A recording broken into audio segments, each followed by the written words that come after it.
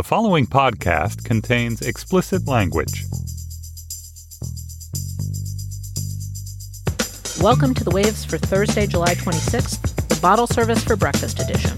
I'm Hannah Rosen, a host of NPR's Invisibilia, and in the New York studios, we have the great June Thomas, senior managing producer of Slate Podcast Network. Hi, June. Hey, Hannah. And Noreen Malone of New York Magazine. Hi, Noreen. Hi, Hannah. Thank you all who came to our live show. I'm sorry I missed it, but I listened to it, and it was fantastic. June, you were fantastic. It was a really fun show. As were Christina and Verlin. Yeah, it was fun. It was a nice vibe. That's a really great venue, which I'd never been to before, the Hamilton in Washington, D.C. We got to go there again. Yes, I have seen many a thing at the Hamilton. And also, thank you to all who send us your plane stories from our last show. That is the last show the three of us did. They were hilarious. It's so awesome what happens on airplanes and trains. And my personal favorite was someone who was chatted up about a Gerard Butler convention. Now, June, what is your familiarity with the Scottish actor Gerard Butler? And who ever knew that there was such a thing as like an entire convention dedicated to him? I am embarrassed to say that for many years I was a slight fan because I thought he was Welsh. And that was the only reason, but just because I have a ancient connection with the Welsh, and so I liked him. And then I found out he was Scottish. I'm like, yeah, well, I'm jettisoning him now. He's a bit carby. But I mean, carby. What does that mean? He's got a carb face. Come on, you know what it means. But he, I like that he takes the chance to sing, and I can see, he's a bulky guy. He's a Liam Neeson type. I can see why some women would find him attractive. Maybe I do not know who Gerard Butler is. I thought he was like sort of a mid-aughts rom-com generic hunk. Yeah, no, he is, but I think he also has he could be an action star. He has that kind of he has that little bit steroid. of heft to him. Yeah, I think it's a steroid look, not carbs. Wasn't he in the 300 as well? Like he's got that. I mean, I know that was that is not a movie that was marketed to me, and I avoided it. Anyway. But a convention? Yeah, I know. I love that. So it's just to give some background. This letter was from a woman who was heading to a Gerard Butler convention and was telling her seatmate who wrote to us that her daughter was really upset about her complete obsession with Gerard Butler and how much money she had spent. But she also said that the woman told her that she had lost like 30 pounds in order to go to the convention, which seemed like great, but like, what's going to happen at the convention? Like great motivation, like fantastic. I got no issues. Well, if the woman who went to the convention or any woman who went to the convention is listening, please tell us what happened. Yeah. All right, our topics. On to our topics. First, we're going to talk about Maria Butina and the sexy spy trope.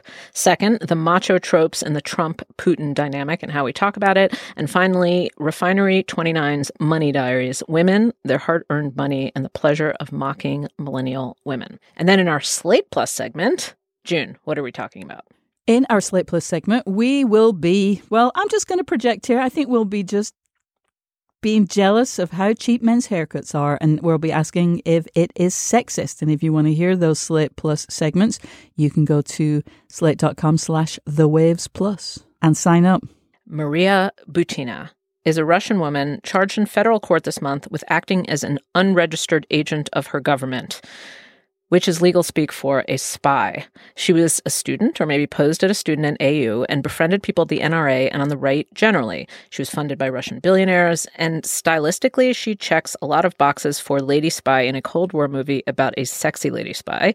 She has flowing red hair, poses with guns, sleeps with or offers to sleep with men she needs things from, according to the indictment. So we discuss our fascination with sexy spies and how it might cloud our vision.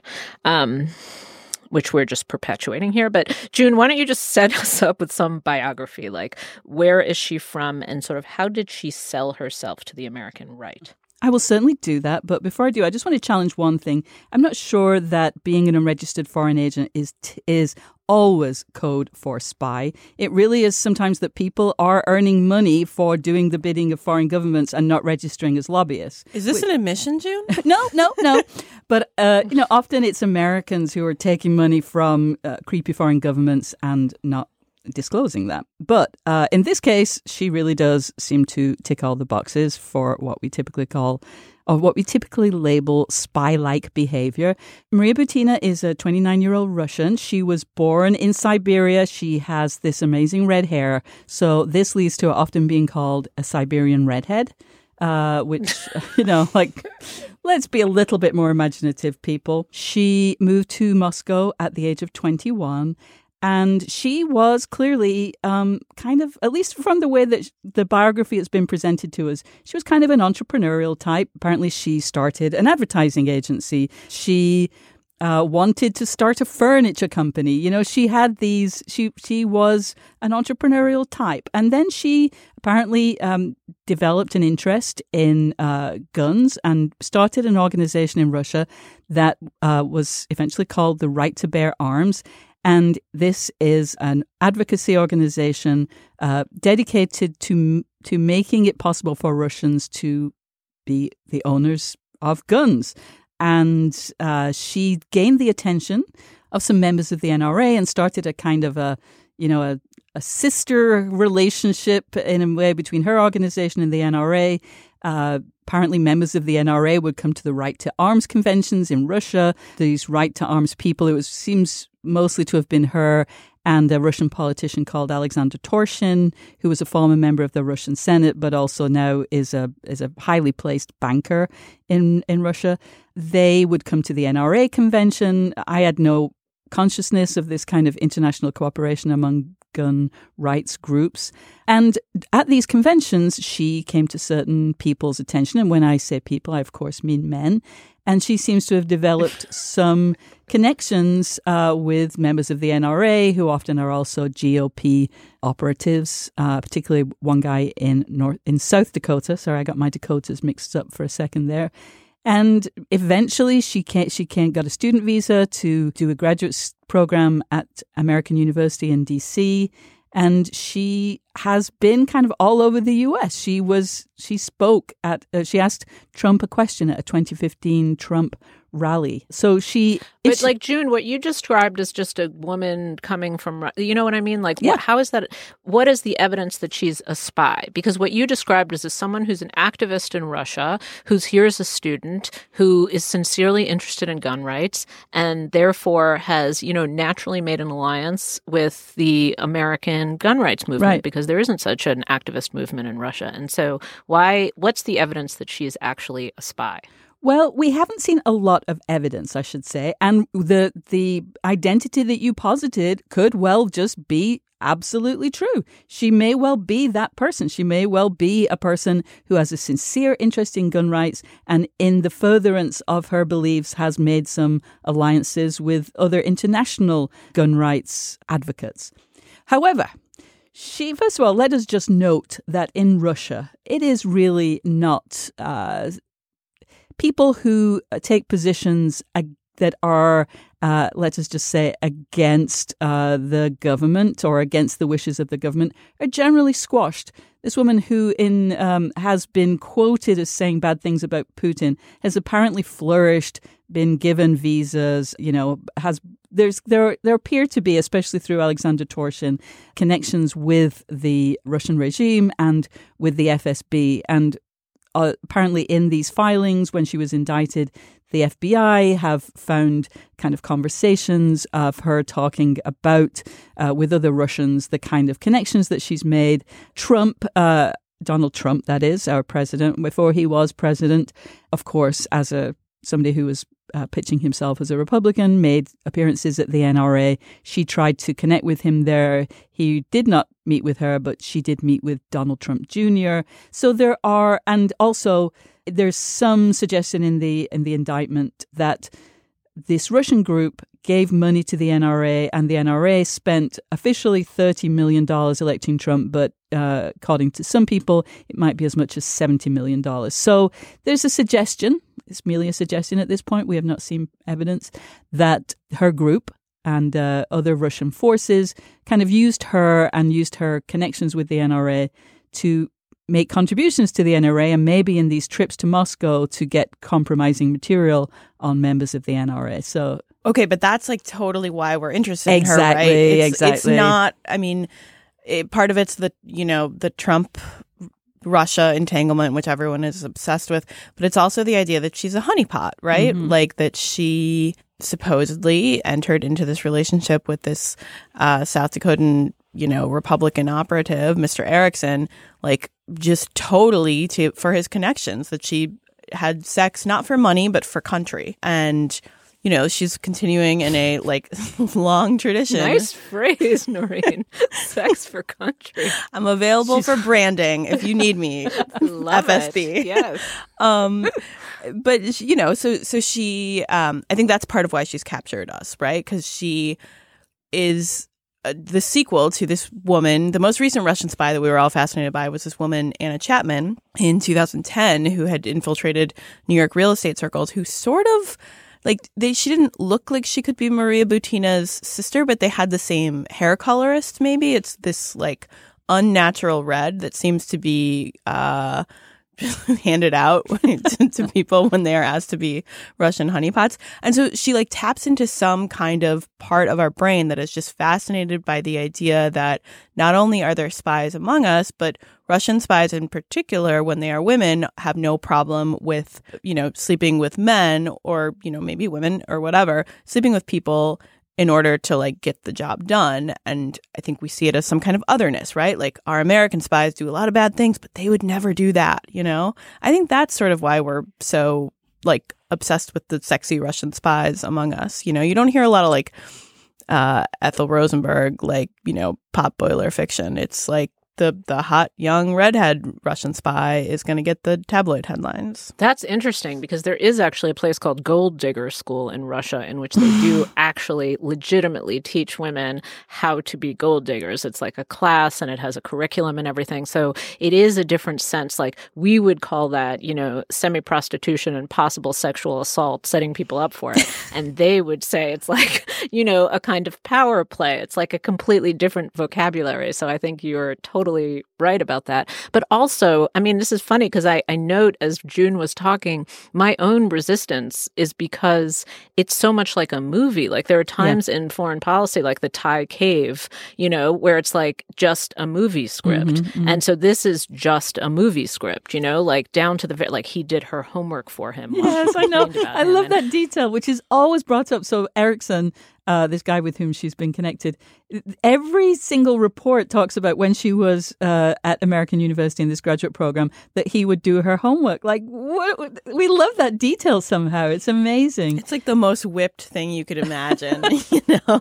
Because right, he's. But in it's his also 50s. very weak evidence that she wasn't really a student. It feels like that's the evidence they have that she wasn't legit a student is because he did her homework for her, and she complained about him, and he was older than she was. I mean, possibly true. It's just you know, it's just really, really funny. I know, we love that. But the whole, and then her flirty exchanges with Turchin and the other, you know, the other sort of Russian oligarchs who were or weren't funding her are really funny. And I have to mention this like food Insta. That she had. This is so funny. Oh my God. Wait, it's so funny. Can you explain it? Oh, yeah. It's just a random detail that she kept this Instagram. Thank you, Alex, for the research, which had like, you know, her favorite foods. But it was like boiled chicken. The boiled chicken was amazing. It's really ugly. It's like a really poorly lit Instagram. She's eating like not food. You know, it's not an aspirational. It's like Soviet food. Like it's a Soviet boiled chicken. To be frank with you. Well, and let's just. I mean, so I think that that's one detail that just points out, as you've said, Hannah, that as you've both said, that we're just glomming onto this because, you know, ever since the days of Boris and Natasha, there's been, and, you know, let's not forget the Americans, there's been this notion of, you know, these Russian women who will do anything because their communist government tells them to. You know, now it might be their United Russia government tells them to, but it's basically the same trope. And she was a very unsubtle kind of spy. I mean, since I just mentioned The Americans, about which I did a podcast about every episode of the last 3 seasons, check it out, find it on Apple Podcasts. You know, I would always be sort of saying to the showrunners, like, how is it that, you know, Philip and Elizabeth can be so modest that they can't take credit for what they've done because they have to stay a secret? And the showrunner, Joe Weisberg, who was himself in the CIA, would just look at me and like, because that's not how it works. But she is not that kind of spy. She is not like a ultra secret undercover person who is trying to get information. She is a totally above board, posing with guns on social media, you know, asking questions of Trump that are televised and that will then be played at every time she's mentioned. But her, I guess, if we do concede that she's a spy or is working for the Russian government, that she is trying to advance an agenda. And it's not necessarily about gun rights because, I mean, that's the last thing that America needs help with. It is just about gaining influence. Yeah, I mean, I think we need to adjust our vision of what a spy does and what spying is. I'm sure there are traditional spies who do what spies and the Americans do, but for the most part, it's cultural influence. That's what spying is. It's like changing narratives in other countries. So if, what are the Russians trying to do, like change the cultural narrative and, create norms that aren't already here. And so if that's what she was doing, it's genius. She did an absolute genius job of turning the party of Reagan and the NRA particularly pro-Russian. That's like an amazing feat if she did actually pull that off. They're so Cold War, those old dudes with guns. And she just managed to create this sort of beautiful, glamorous alliance. It's just brilliant. Yeah. If it's true. Well, and I mean, not single-handedly, but she was part of what seems like a concerted effort to, draw a strongman politics together. Yeah. Did you guys, did you see the recent movie Red Sparrow starring Jennifer Lawrence? I did not. I recently watched it on a plane. It's about a Russian honeypot spy. She does not have red hair, unfortunately. Oh. But it's like, I can't say that it's a good movie, but I found it to be entertaining in a sort of like James Bondy, lesser James Bond kind of way. But it focuses on something called Sparrow School, which is essentially like, high-end prostitute / spy training that these women go through. And it turns out that is actually a real thing, at least according to the CIA, that the Russians did during the Soviet Union. It is now supposedly defunct, but that was a real thing. And the movie is total American propaganda. I had a great time, but fully the worst thing that the Russians do is that they ask Jennifer Lawrence's character to sleep with men, and that is sort of the original sin. And America is put up as this place where we would never ask anyone to do that. And it is true that, as far as I can tell, that is not something that the clandestine services would ask an American man or woman to do. But when you're talking about cultural influence and how we do it, Hannah, America still does it through Hollywood, right? Through this narrative that we're still pushing. And actually, the U.S. versus Russia narrative has been out of fashion for a little while. It's been these, U.S. versus China, U.S. versus the Middle East kind of things. But that is sort of how we exert that kind of subtle cultural influence. We are the morally righteous ones. Right. And yeah. Right. Can I just say one other thing that is really, as we were doing our reading for this topic, something that really jumped out at me is how much, the encouragement that Maria Butina got to come to the US, the help that she got from these NRA dudes to get her student visa. It's clear that for a party that for the moment is in just paroxysms of anti-immigration fever, if you just have a few pictures taken with you with some guns, start what is almost certainly a Potemkin organization for gun rights, you will be, the doors will open up to you, with a fanfare playing. I mean, it's appalling. Well, the guy she was sleeping with didn't exactly seem like the brightest. I mean, he'd gone to Yale and all that, but he'd also been a buddy of Jack Abramoff. He had been behind the media campaign to rehabilitate. Who's the guy who got his penis chopped off by his wife? Bobbitt. Yeah, Bobbitt. He just had a sort of weird greatest hits of pop culture, and you sort of thought, yeah, he would be an easy mark, maybe. Yeah. All right. Well, June, send that message to the border. All the people trying to cross into the country. Sexy gun photos. Dye your hair red. And take some sexy gun photos. For the ones who work hard to ensure their crew can always go the extra mile, and the ones who get in early so everyone can go home on time, there's Grainger, offering professional-grade supplies backed by product experts so you can quickly and easily find what you need. Plus, you can count on access to a committed team ready to go the extra mile for you.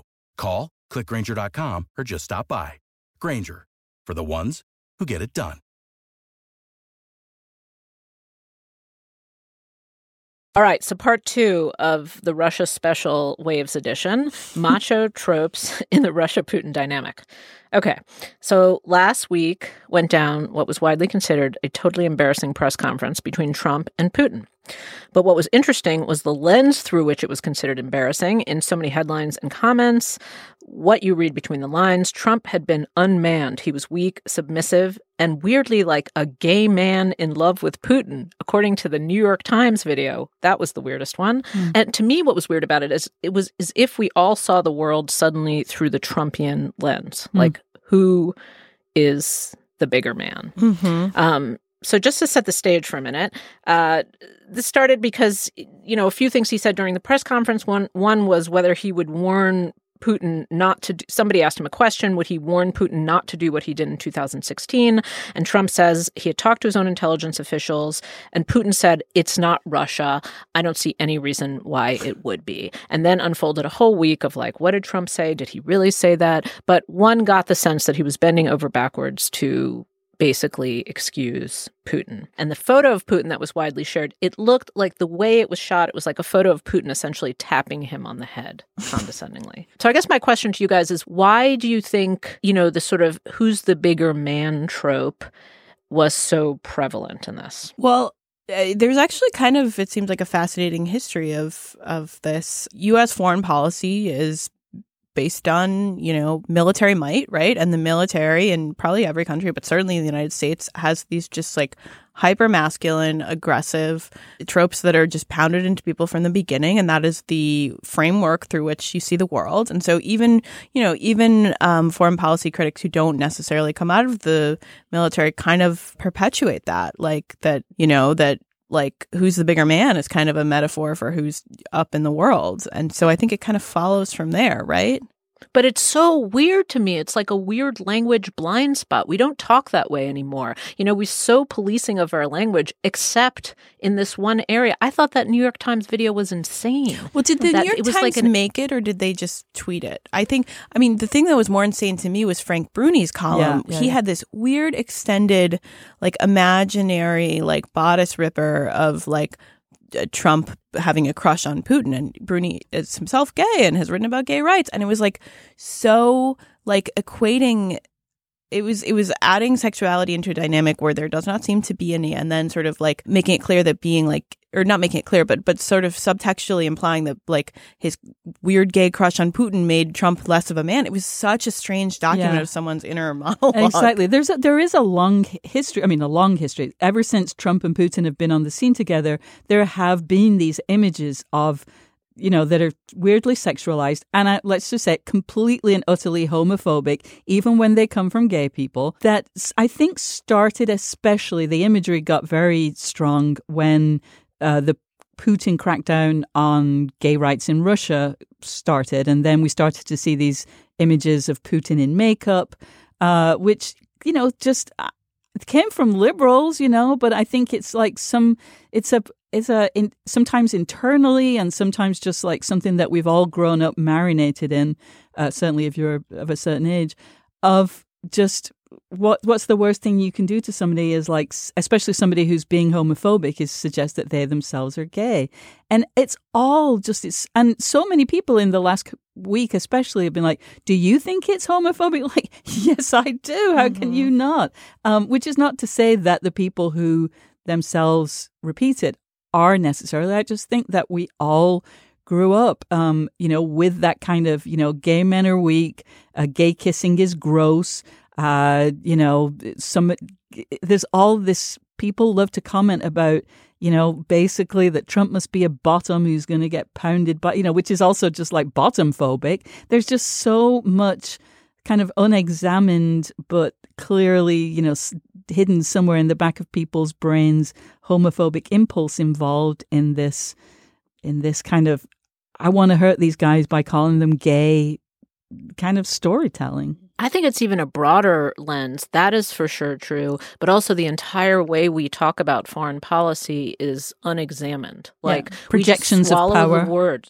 It's projections of power and power as manliness. And like we really don't do that anymore in a lot of different realms. Like we've gotten better about language and what language means, but in foreign policy, we speak with like no precision. So we talk about a muscular foreign policy when what we mean is a warlike foreign policy. Like there's no precision in it, right? Like sometimes the strong thing to do is not to go to war or not to be bellicose. And that's the difficult decision. And sometimes the difficult decision is to do a targeted strike. But we don't talk about it in any kind of specific way. What we mean by muscular foreign policy, which was a word that Hillary Clinton always wanted used in reference to her to sort of override the kind of soft woman stereotype, is willing to declare war. And so essentially we're equating like willing to declare war with muscular with good. That's the good foreign policy. And if you're not in that camp, if you're somehow like, conciliatory, then you're gay or weak or not muscular. And it's like, it's so weird to me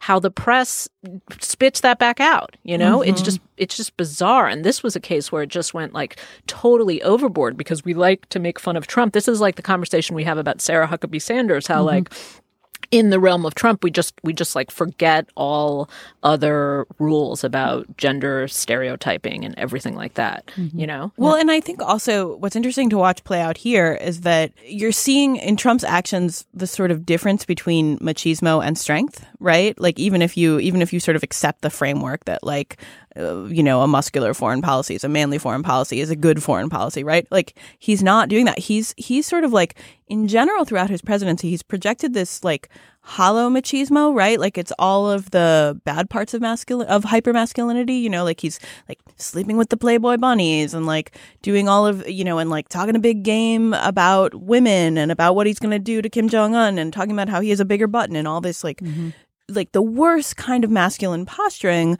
And then that's revealed to be just like a screen. And behind it, he's sort of weak and scared. And so maybe in some small way, and you can watch like, sort of old school Republicans getting very upset at like how weak he is. And like, so maybe in some way, this will help uncouple like strength and sort of masculine stereotypes as he's just like showing us what a lie that is. I think there's also sorry, go ahead, Anna. No, I was just going to say, what should we have called this? This should be a dishonest press conference or an incoherent press conference. Right. It's not weak and gay. It has nothing to do with that.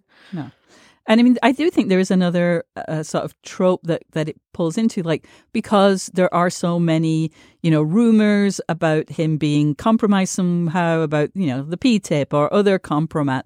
And that as another, pernicious stereotype about gays as being deceivers, people, snakes in in our midst, people cuckoos in the nest, whatever, people who pretend to be one thing and actually another. And I think that's another reason that it kind of blossoms up. But it's also, again, like, don't do that. That is an old, worn out, tired stereotype that we can let go of. Yeah, I guess I have no problem with it being described as a weak press conference. I think, weak can mean a lot of things, right? Like weak doesn't necessarily have to mean like I didn't overpower him. It means like, whatever his actions are, like whatever the explanation is for the way that he's acting towards Russia, it is on some level, I think, like bad. Yeah, bad. but also like he's not necessarily in control here, or if he's and so that is in some sense weak. And I guess like weak doesn't necessarily have to be a gendered thing, right? I exactly. would hope. That is the thing. Like we're imposing, like he is weak, and yet why are we associating that with a sort of effeminate or feminine aspect? It's not relevant at all. But make this then we'll make it more specific. It's like a manifesto to remove the gender implications from language around foreign policy. Like it's not.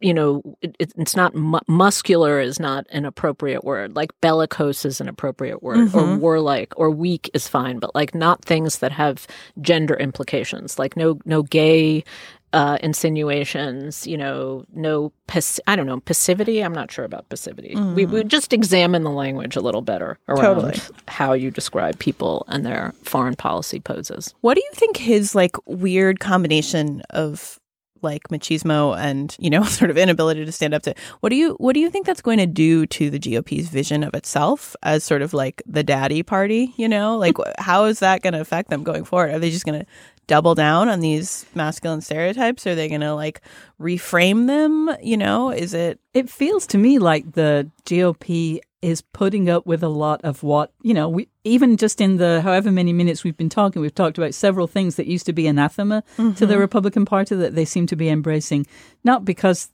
I don't think they have any particular love for Trump, but because he can, you know, he has given them 2 Supreme Court justices.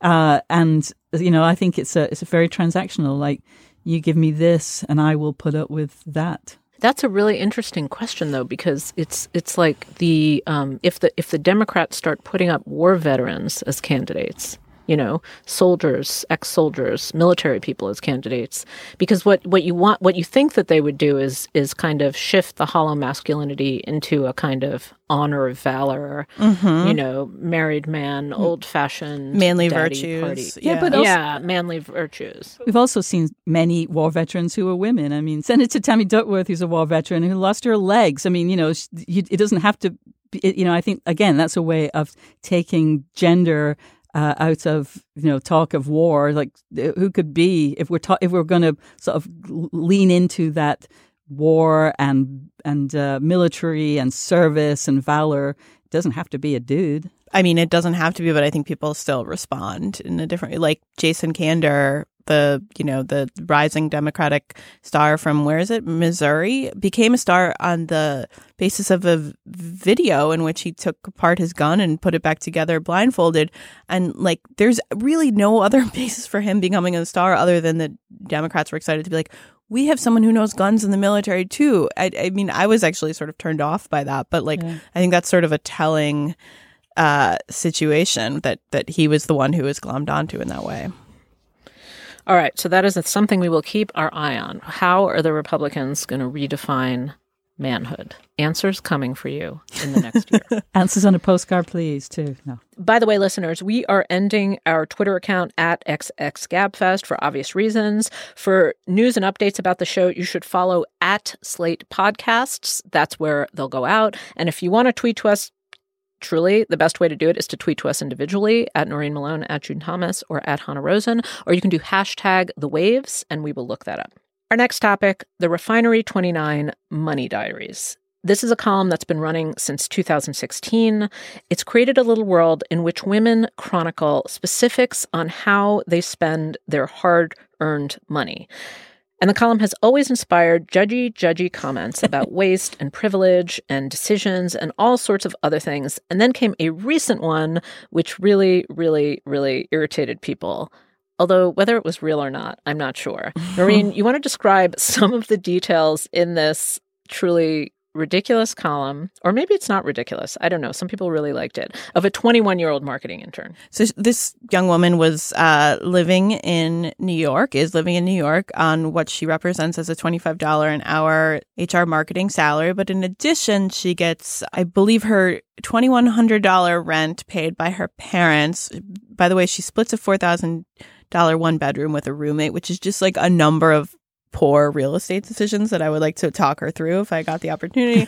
But so there's that. And then her parents pay all sorts of things like her cell phone bill and et cetera, et cetera. She also, which she does not include as part of her income, by the way, all this additional money. They also, I think, give her an $800 a week allowance. And then my favorite part is it a week or a month?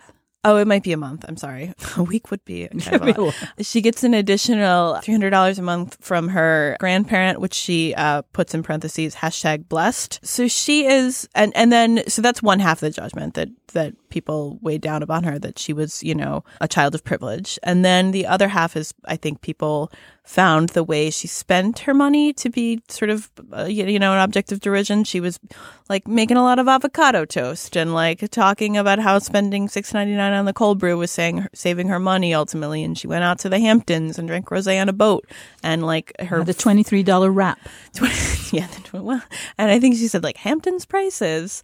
So yeah, you know, we all face that challenge, Hamptons prices. So I think people were judging her on a couple of different levels. You know, the like spoiled brat kind of level, and then just the there's almost like a taste level judgment going on, that she was described as like the height of millennial privilege, and her spending habits did seem to be that. Although I will point out, as a millennial, she's technically Gen Z, I believe. So she's not ours. She's not ours. What's interesting to me... Do you think it was real, Noreen? I mean, was it? It seemed so parodic, like between Equinox, the specifics of her workouts, the number of times avocado was mentioned, the kind of checks from granddaddy, the rosé. I mean, the whole thing seemed like, it was too check the box. Like, is that a real person? Well, have you spent a lot of time around NYU undergrads? I observe them across the city, and I do. I mean, I'm sort of joking. I mean, they are sort of spoiled, but also there is a way that people who do these diaries, and there are all kinds on the internet. I will read any of them, by the way. There are like food diaries, there are skincare diaries, sex diaries. Although the sex diaries are just depressing and a little boring to me, but I think that people have a performance aspect to this, where they want to look a certain way, and a 21-year-old's idea of cool might be different than yours or mine. And I think, and like the way she lives her life aspirationally, what she thinks is cool might be different. So I sort of do believe it. I think she's like a little victim of the culture, just eating her avocado toast. But it's also like, I was thinking, if I put my spending diary out there, I might be ashamed too, like in a slightly different way. But one thing I was struck by in hers in particular, she actually didn't spend a lot of money on clothes or beauty. Right. Which is something we tend to usually judge women for. Well, I obviously am in a different time of life than her, but I piss away so much more money, but not on the same kinds of things. And I actually think that my things are less excusable. I mean, I'm not in debt, so it's okay. I can spend my money on what I want. But I actually didn't, although clearly another part of these diaries is, waiting to be judged by the commenters. Mm-hmm. But for all of the $23 wraps, her overall spending was not totally bananas. And I'm sorry, if my parents were going to give me a ton of money, I'd take it. I mean, they don't have any, so they never gave me any. But, I don't really have a problem with that. Yeah, certainly the blame lies with the parents who have are on one hand really setting her up for success, and on the other hand are really risking, not. Yeah. Okay, but judgy, how are you supposed to live in New York on an intern salary if you're trying to make it? I don't know. I mean, my parents didn't give me money either, but if your parents have money and you're trying to make it in New York and you're an intern, is it super crazy for them to give you money for a couple of years? Not at all. Lena Dunham?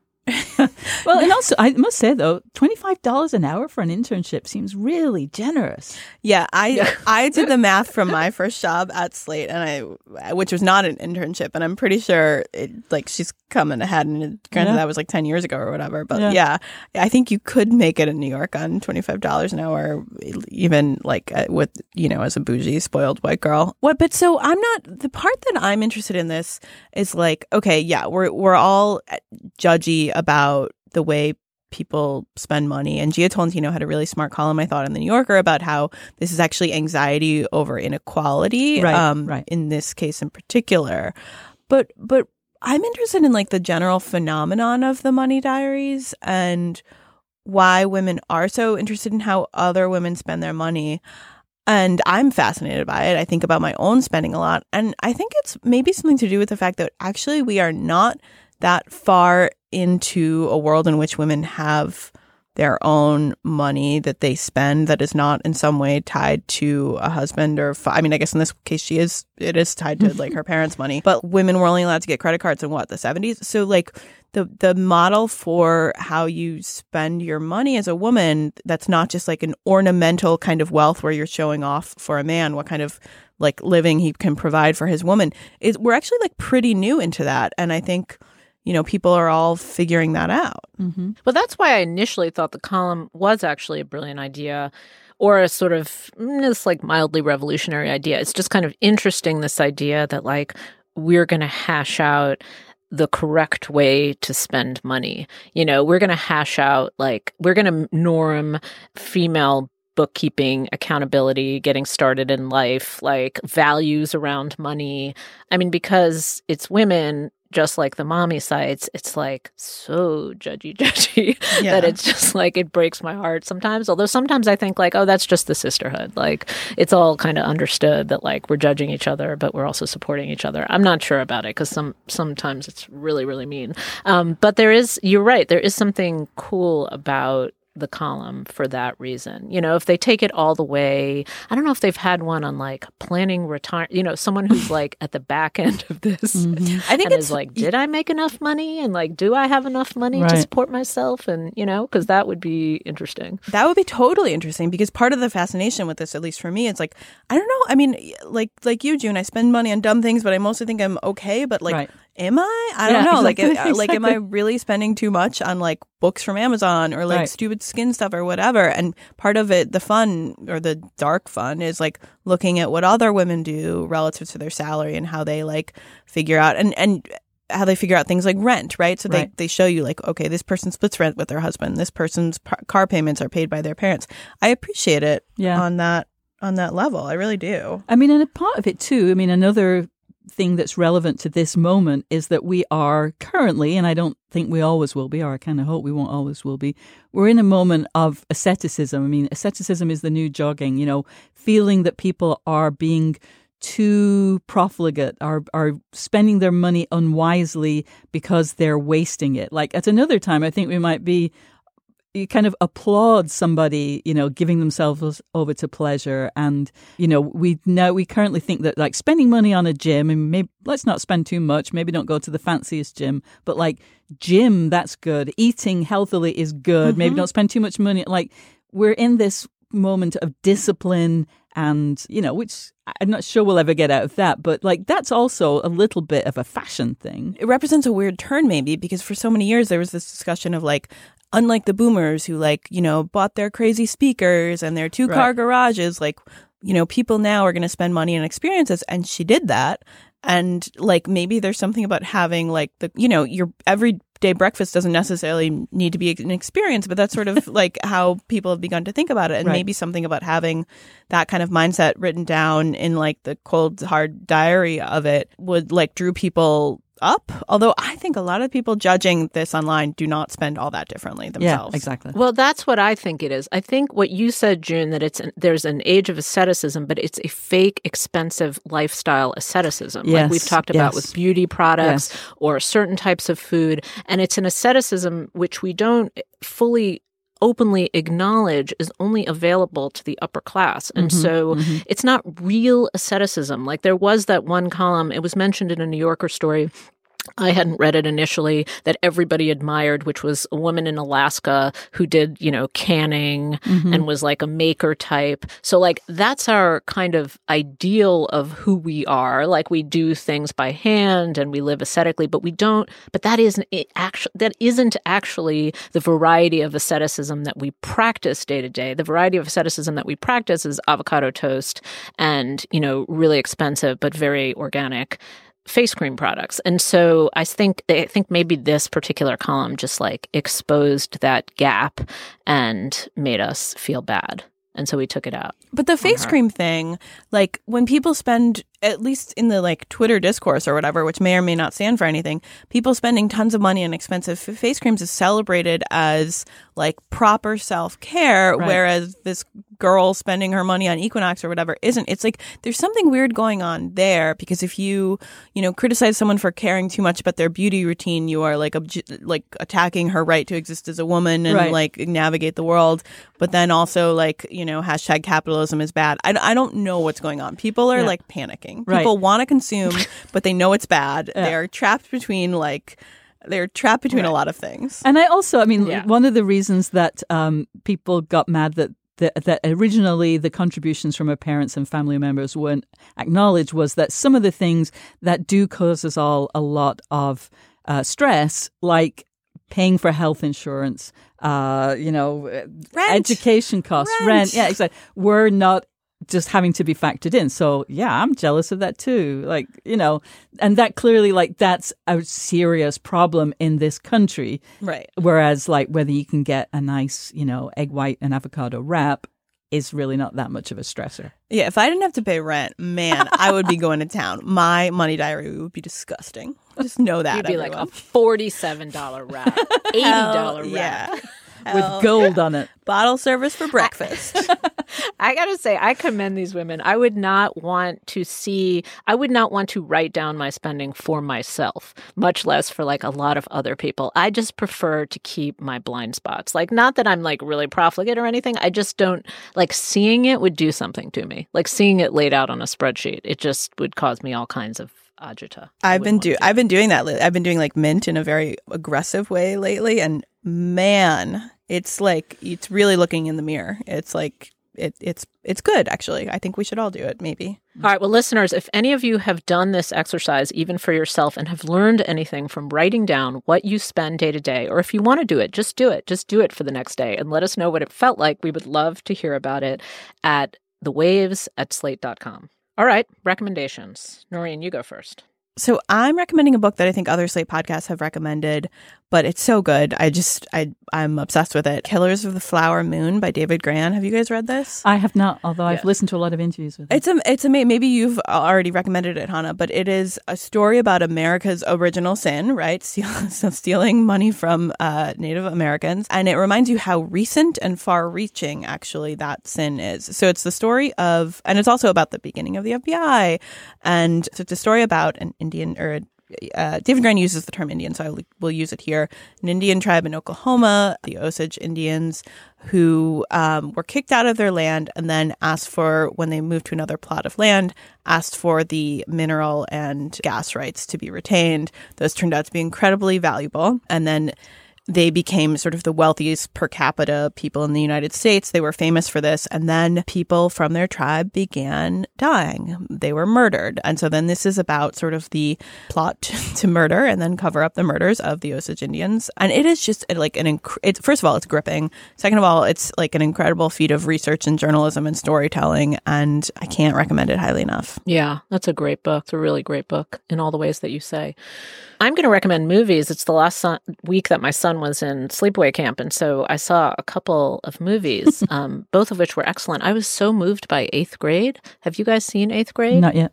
Oh, Elsie Fisher. I don't think I've seen a performance quite that embodied and perfect in a really long time. Can you say something about that movie? Because I feel like I've heard the name, people raving about it, but I don't actually know what it's about. Okay, so it's written by comedian Bo Burnham, and it's literally about the last week of 8th grade for this somewhat awkward, very awkward, we could say, girl. And she makes, some of it is about the kind of gap between her YouTube life. She makes these really sort of endearing, sweet YouTube videos, and then she lives her life, and the YouTube videos are like advice for other girls, and then they're not obnoxious, they're like really dear, but then she goes into the actual school and lives her actual life, which is excruciating. And the movie, it has that kind of everything in the outside world as a projection, so no other character, she's unbelievably fully realized, as is her father, but nobody else is. Everybody else is kind of an 8th grade, like a middle school projection. But that kind of works really well, because otherwise the movie would be excruciating because it's so like painful in some ways. But I just have to say, like, her just kind of her capturing of this character is unbelievable. It's just so amazing. She's just so completely sort of I'm just so inarticulate here, but it's just, she just is this person. I just thought it was an amazing performance, really. I just loved the movie. I was very, very moved by it. Now, I wouldn't see it if I was a teenager. Like, I actually recommended the teenagers around me not to see it because it's too close to the bone. It really is just too close to the bone. It's too excruciating if you are a teenager or a middle schooler. Wow. So this recommendation is for grown-ups. The other thing I would say is 3 Identical Strangers. Oh, yeah. Geez, between that and the Mr. Rogers documentary, it's like the moment for documentaries. That is like the David Grann book. That's like an incredible piece of documentary journalism. It's an amazing movie. I'm not going to give anything else away about it, but it's fabulous. It's about these triplets, and that's all I'm going to say. And it's Noreen recommended it some weeks ago. Yeah, you may not have. Oh, then forget it. No. I mean, you can second it. It's a great movie. Yeah. Yeah, okay. I second the recommendation that Noreen made. It's wonderful. Okay, June, what do you have? I am going to recommend the other movie that I believe you saw this weekend, Mamma Mia, or Mamma Mia, Here We Go Again, the second Mamma Mia movie, which takes the jukebox musical to an even sillier place. Actually, I think the plot on this one actually makes a little more sense, though that's like saying that, you know, speaking 2 words of a foreign language is twice as much foreign language as speaking 1 word. Like, it's true, but it doesn't mean much. That's good. It's just so much fun. When I was alive at the time of ABBA, and I was completely contemptuous of them. I was like a rocket snob who thought their pop fripperies were nonsense, and now I long for them, and I just am so happy that I'm constantly, humming their songs, having seen the movie. And it is absolutely transported. Like, it takes right. I don't want to be melodramatic about it, but this feels like a time when just having just a light, frothy escape to a sunny island where people are singing silly songs and also not slut-shaming a woman who's apparently slept with 3 guys over the course of a week is great. And I also want to recommend the Slate Spoiler special that Dana Stevens and I recorded about it, which will be available on Friday. It's a big deal in my household. It's so fun. It's so fun. Yeah, the teens in my life, they love the Mamma Mia and ABBA and Fernando. It's kind of amazing. I remember the moment when we were taking a long car ride and we were so exhausted and it was like 2 a.m. I think we were going to Pittsburgh just because we were bored. We were just like, it was the dog days of summer and we were like, we have to go somewhere. So we took some friends, we drove up to Pittsburgh. It's like 2 a.m. We drive up to the hotel, and right before we got to the hotel, I was just randomly throwing out music deliriously, and I mentioned Fernando. And we just listened to Fernando 7 times. And then since then, it's just been all ABBA all the time. Anyway. Amazing. Yeah, it's totally fun. June is correct. All right. Well, this week our show is produced by Jessamine Molly, and we have a new production assistant, Alex Barish. Welcome, Jessamine and Alex, for this week. If you have anything to say about the show, you can email us at thewaves@slate.com or tweet to us individually at June Thomas, at Noreen Malone, at Hannah Rosen, and you can use hashtag #TheWaves. For June and Noreen, I'm Hannah Rosen, and we will talk to you again next week.